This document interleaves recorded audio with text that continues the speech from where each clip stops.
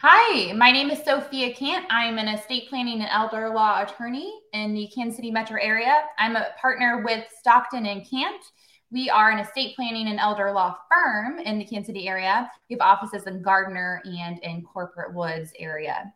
So the name of our podcast, we've been doing this a couple episodes already. The name of our podcast is Life, Legacy, and the Law. So we're really excited to be back here for episode 5 of this podcast. So do you want to introduce yourself, Glenn?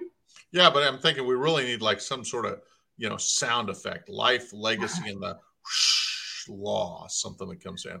All right. My name's Glenn Stockton. I'm the managing partner here at Stockton and Kant. So the topic, let me get into, Sophia, the topic for today. So we're going to just really roll up our sleeves and dive into this. So we're going to talk about today, wills versus trust. So in previous episodes, we've talked about why we plan. What are we planning for? Remember, the big ones are we don't want to go through probate. We don't want to be a burden. We're planning for long-term care to avoid going broke in a nursing home, making sure our assets go to who we want, when we want, the way we want. We've talked about living documents.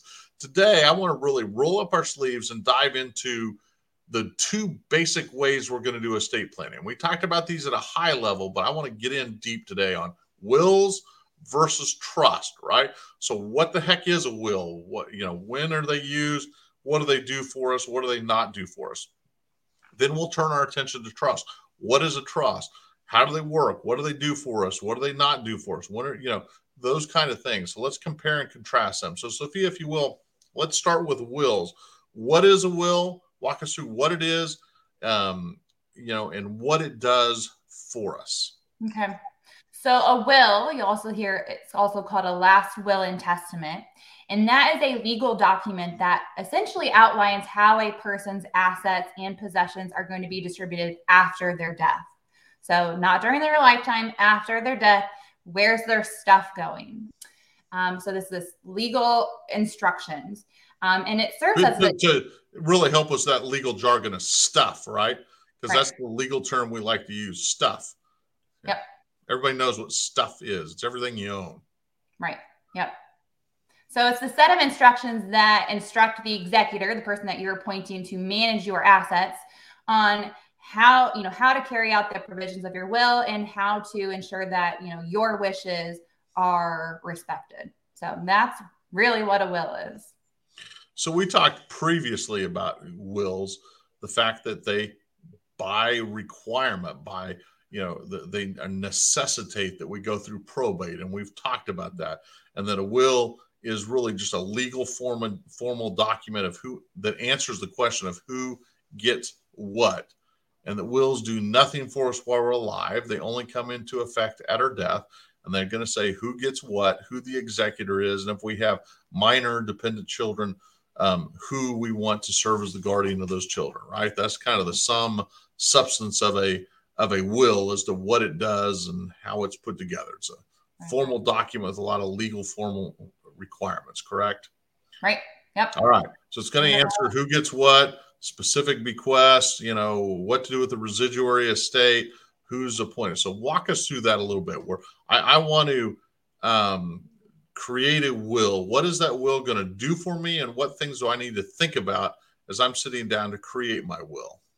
Okay. So what is the will? So what are kind of things to think about when you're creating a will? So one is that executor. Who are you appointing as that fiduciary, that person who holds the key, who follows your instructions that you've laid out in the will? Who's that person that you trust to make sure that the whole transition, the whole probate process is smooth? And so this is the person that you're going to need to decide, who's going to manage all of that. So that's one thing to think about. Who is your executor? Okay. Can it be multiple people, or is it just one person? It can be multiple people. If you have 3 children, you can choose all 3 of your children to do that. All 3 of them are going to be going through the probate process together now. For a lot of people, one person is really easy to do that. It's much more simple process. This one person is going to be gathering the assets and the estate, managing them, paying the debts, paying the taxes, anything like that. But maybe that one person isn't very skilled at taxes or, paying debts, things like that. Then they can always, hire somebody to help them with that. That's, as we talked about before, going to add more cost to probate. But you can also go ahead and add multiple people as that fiduciary person from the start. So if you have 2 children that you think are really responsible, and one is really good with, personal property, managing that, and the other is really good with taxes and numbers, maybe appoint those 2 children together, and they might work really well together. So it really depends on your family dynamics and how you do that, how you want to structure that. Okay. So another component of a will to think about is your specific bequest. So this is a thing to think about. You have, grandma's painting, a really special family heirloom. So instead of just figuring out where does your stuff go, you have 3 kids, everything goes equally to the 3 kids. Maybe that one specific, really special family heirloom you want to make sure goes to somebody who cares about, family history and, will keep, protect it for future generations. So that's something to think about. That's a way that you can choose that through your will, through your estate plan. Where do those specific special items go? That's one thing to think of. The last real component of a will is your residuary beneficiaries. Where does everything else go? Where does the fiduciary distribute everything, or who does the fiduciary distribute everything to once the probate kind of process is over? And that's generally, most people say, to my 3 children, or if I have a spouse, to my spouse. But that's something that you're going to want to think about when you're sitting down and coming up with a will. So the will, I can plan for different scenarios, right? I can say to my spouse, if my spouse survives me. In the event my spouse does not survive me, then it should be distributed outright equally to my 3 children, right? Right. So I can specify that. And in the event one of my children predecease me, their share will go to their children if they have children. So I can really lay out scenarios and plan for the unexpecteds in life, the things that can happen. I can do that with a will, right? But what are our limitations? We talked about this in a prior episode, our limitations on will. So talk a little bit about, because a will gets our assets to who we want. What's its limitations? Right. So, here's a big one. It's subject to probate, right? A will, we talked about, has to go through probate. So, it's time consuming, costly. So it has to go through probate. Another one is it's not very private. The whole probate process is not very private. So you have to, your will becomes part of public record. And so when you have, maybe those disinherited beneficiaries or those family members that aren't very happy with you, or even those scammers out there, it's public knowledge. You died, your will is administered to probate. People are aware now that you have this probate process going on, and people are coming in and making claims on your estate. So it is very a public process. Right. And then another, kind of downside in doing a will-based plan is that there's really limited incapacity planning options that we can do through a will-based plan. We're really having to rely, if something happens to you and you get bumped on the head, then we're really relying on different documents, other estate planning documents, those living documents that we talked about in previous episodes, the financial power of attorney, the healthcare power of attorney. We're really relying on those documents to, make those decisions for us when we can't anymore. So, and what we talked about before is those just aren't as strong. So as a trust. Right. So I look at, when a will might be an appropriate plan for somebody. If that person has a very good long-term care policy in place, so long-term care insurance, I don't need to be concerned about planning for long-term care because they have a policy that's probably going to get us through that. They've got really good income in retirement. They have a long-term care policy. If we go to retirement, they're very clear on who gets what. Their kids or beneficiaries are very stable. They're good with money. We're not worried about them going through divorces. Those kind of scenarios for those people, wills can be an appropriate plan. It's back to my philosophy of keep it simple. And wills fit that definition in those scenarios. Where I find wills are not very good solutions are when we don't have a good long-term care policy in place, I'm concerned about the cost of long-term care, how I'm going to pay for it, because a will doesn't help me with that. If I have beneficiaries, I'm worried about them going through divorces. So kids, and we're worried about what happens if they go through a divorce. We don't want the assets lost there. Or I'm married and I'm worried my spouse may remarry at some point, and the assets, go off to the new spouse who's come in. Wills can't help me with that. So there's a whole lot of things that trusts do that wills can't. But to me, it's always this balancing act, right? What's the best plan for somebody?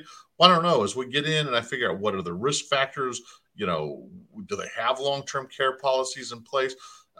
Is there a family history of people having dementia, Alzheimer's, MS, Parkinson's, needing to go into long-term care, maybe a family history of strokes? If we've got family history of that stuff and we don't have long-term care insurance in place, well, will's probably not going to, it's not going to help us with any of those things. So then I'm probably a candidate for trust, because those are things we can do with trust. So as I'm evaluating who's a good candidate for wills, simple situations where families get along pretty well, we're clear on who gets what, we have maybe long-term care insurance to deal with the long-term care issues of things, those people, a will can be an appropriate solution. Would you agree with that? Yep. All right. So wills, we've discussed, go through probate, have limitations, but they're very good at doing and making sure your assets get to the people that you've designated, albeit it's going to be through the probate process. So let's talk about trust then. What is a trust and how does a trust work? Okay. So a trust is a legal entity. So it's a whole entity in and of itself that's going to hold your assets or the grantor's assets for the benefit of a person. So during your lifetime, most likely it's going to be you. Now, there's lots of different types of trusts. We're going to talk about the most general trust in this definition. But that trust, that legal entity, is going to hold the assets for the benefit of you, the grantor. It's created by the trust maker, that grantor, and generally it's funded by that trust maker with their assets into that trust. Then they're appointing a trustee, again, usually the trust maker, to manage their assets during their lifetime. And so if we think about it in terms of a safe, right? We have a safe. We create that safe. That's that trust. And then we're transferring assets, the person's assets, trust maker's assets, into that safe. So the home, bank accounts, investment accounts, CDs, things like that, we're transferring it into the safe. And now we have that key. So we're locking the safe, but we have that key. That key allows us to go back in it, amend it, revoke it any way that we want. And who's going to hold that key? Most of the time, it's going to be the trust maker. That person has the power to amend, revoke the estate plan, the trust, and the power to manage and control all of those assets. Now, and I think we'll talk a little bit more about it. And if I'm jumping ahead, stop me. But then if we become incapacitated, we're handing that key off to somebody we've already appointed to manage, the new trustee, to manage our assets for the benefit of probably the trust maker, however you set that up. Then upon our death, we're handing that key off again. So it's a very smooth transition from, once we set up that trust and fund it, it should be a very smooth transition. Right, because we've named the person with the backup key. So wills answer the question, who gets what? A trust also answers that question, right? Mm-hmm. A will, I guess, to some extent answers when do they get it? At your death, right? Through the probate process, as we complete the probate process. But with a trust, we can define when our trustees get it. When they hit certain ages, they get 1/3 at the time of death, 1/3 5 years later, the final distribution 5 years after that. Or we can say, it's held in trust for the health, education, maintenance, and support of the beneficiaries until the beneficiaries graduate from college, at which point then, they get all the money or half the money or 1/3 of the money or whatever, however we want to set it up. We can control when they get it. We control how they get it. With a trust, we can put handcuffs on, right? We can say it's only available for these purposes, or it's not available if these situations are going on. So let's talk a little bit about those protections that a trust provides that you cannot do with a will, you cannot do with a beneficiary designation. What are some of the things that we can do with a trust, how we protect assets? Let's start with how we protect it for our beneficiaries, and then we'll come back to how we protect it for ourselves when we're putting in. But let's think about the beneficiaries right now. How does a trust protect the beneficiary when we pass property via a trust? All right. Well, it can protect the beneficiary. Let's say that the beneficiary is a minor child. We don't want the minor child to have, get $100,000. So it can protect the minor child by keeping it in a continuing trust, appointing somebody to control those assets for that child until that child is, of sufficient age and maturity as, the trust maker determines, to be able to access those funds directly. So minor child is a great person that we really like to be able to protect in a trust. A special needs beneficiary, someone who is disabled. We don't want them to have the money and direct access to all the money. It might disqualify them from receiving a government benefit, or maybe they don't have the capacity, the ability to manage that money responsibly. Somebody who is irresponsible. We're again protecting that person from themselves. So if that person is irresponsible with money, they have a drug problem, we can really make use of that trust by putting it in a trust for that person, managing it, putting guidelines on it. How do we use that money for them? A great example that I like to think about is I had a client who had a child who had a drug problem, and this child could also not hold a job. So what the client did was they created this trust. They loved their child. They wanted to make sure that their children were treated equally, and that this child had motivation and the ability to succeed in life. So this client created this trust, set aside a portion of the money for that one child who had drug problems and couldn't keep a job.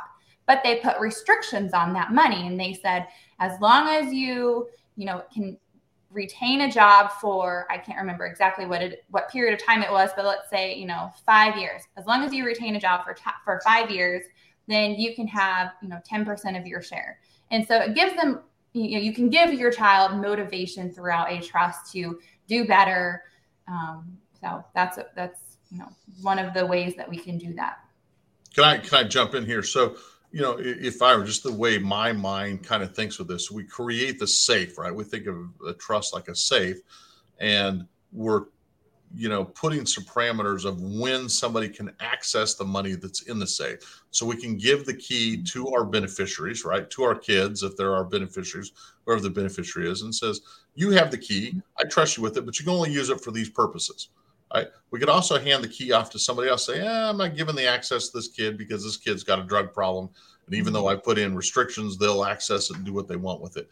But I can, control of how that money's used so that it's not going to the drugs, or it's just not going to be squandered on some shopping spree, or, my daughter's boyfriend's, new truck or whatever. And then that relationship ends 6 weeks later, and off goes the boyfriend with the truck. I can protect for all those kind of things with a trust. What are some of the other things though? When I have kids that, they don't have drug problems, they're stable, they got good heads on their shoulders. What kind of advantages does a trust provide for those kids and for the people who are thinking about, should I do a will? Should I do a trust? What were some advantages the trust might provide? Okay. So let's say a child is married. They are in a good relationship, but so many times, right, those good relationships still fail. So we're protecting that child from a divorce. We don't know what's going to happen in the future. So putting that trust in place now, protecting that child from a divorce. In addition to a divorce, let's think about bankruptcy. The child is responsible, good with money, everything's going well. But as we saw before in history, right, if the market crashes, lots of people end up filing for bankruptcy that we didn't really foresee. So bankruptcy happens, that money in a trust is protected for the beneficiary. And I've seen that one just here in recent weeks on a couple occasions. Parents who had an adult child who's been great with money, had his own business, but that business was being affected by new technologies that were making his business obsolete. I had another one that had a business that he survived COVID. So he had a moving business, survived through COVID with this moving business. It was tough, but got through it, only to now is really, really struggling because they can't hire people. They can't keep people on. They're trying to get employees to run this company. And they've leveraged and have multiple moving trucks and things that they've got loans on, but they can't hire the people to continually show up. They'll show up for a couple of days and they just don't show up back to work. And so there's this problem that he can't keep the trucks moving, and he's leveraged out all of his assets and has found himself in bankruptcy because he can't keep up with the payments. Things outside of their control, the general economy, the work ethic of others, the technology replacing jobs. And so with a trust, we can make sure that those assets that we leave to those beneficiaries or to those children are protected so that a bankruptcy trustee can't grab them. Creditors can't grab them. Divorce courts can't touch those assets. Yep. But we cannot do that with wills. We cannot do that with beneficiary designations. In those scenarios, just the assets given to our beneficiaries, our children, whoever those beneficiaries are, and whatever they're going through, because remember, we can't control when. It's at our death they get those assets, and so we don't have an ability to protect them. So with the trust, you're saying we can protect that. So I absolutely agree. Those are fantastic benefits.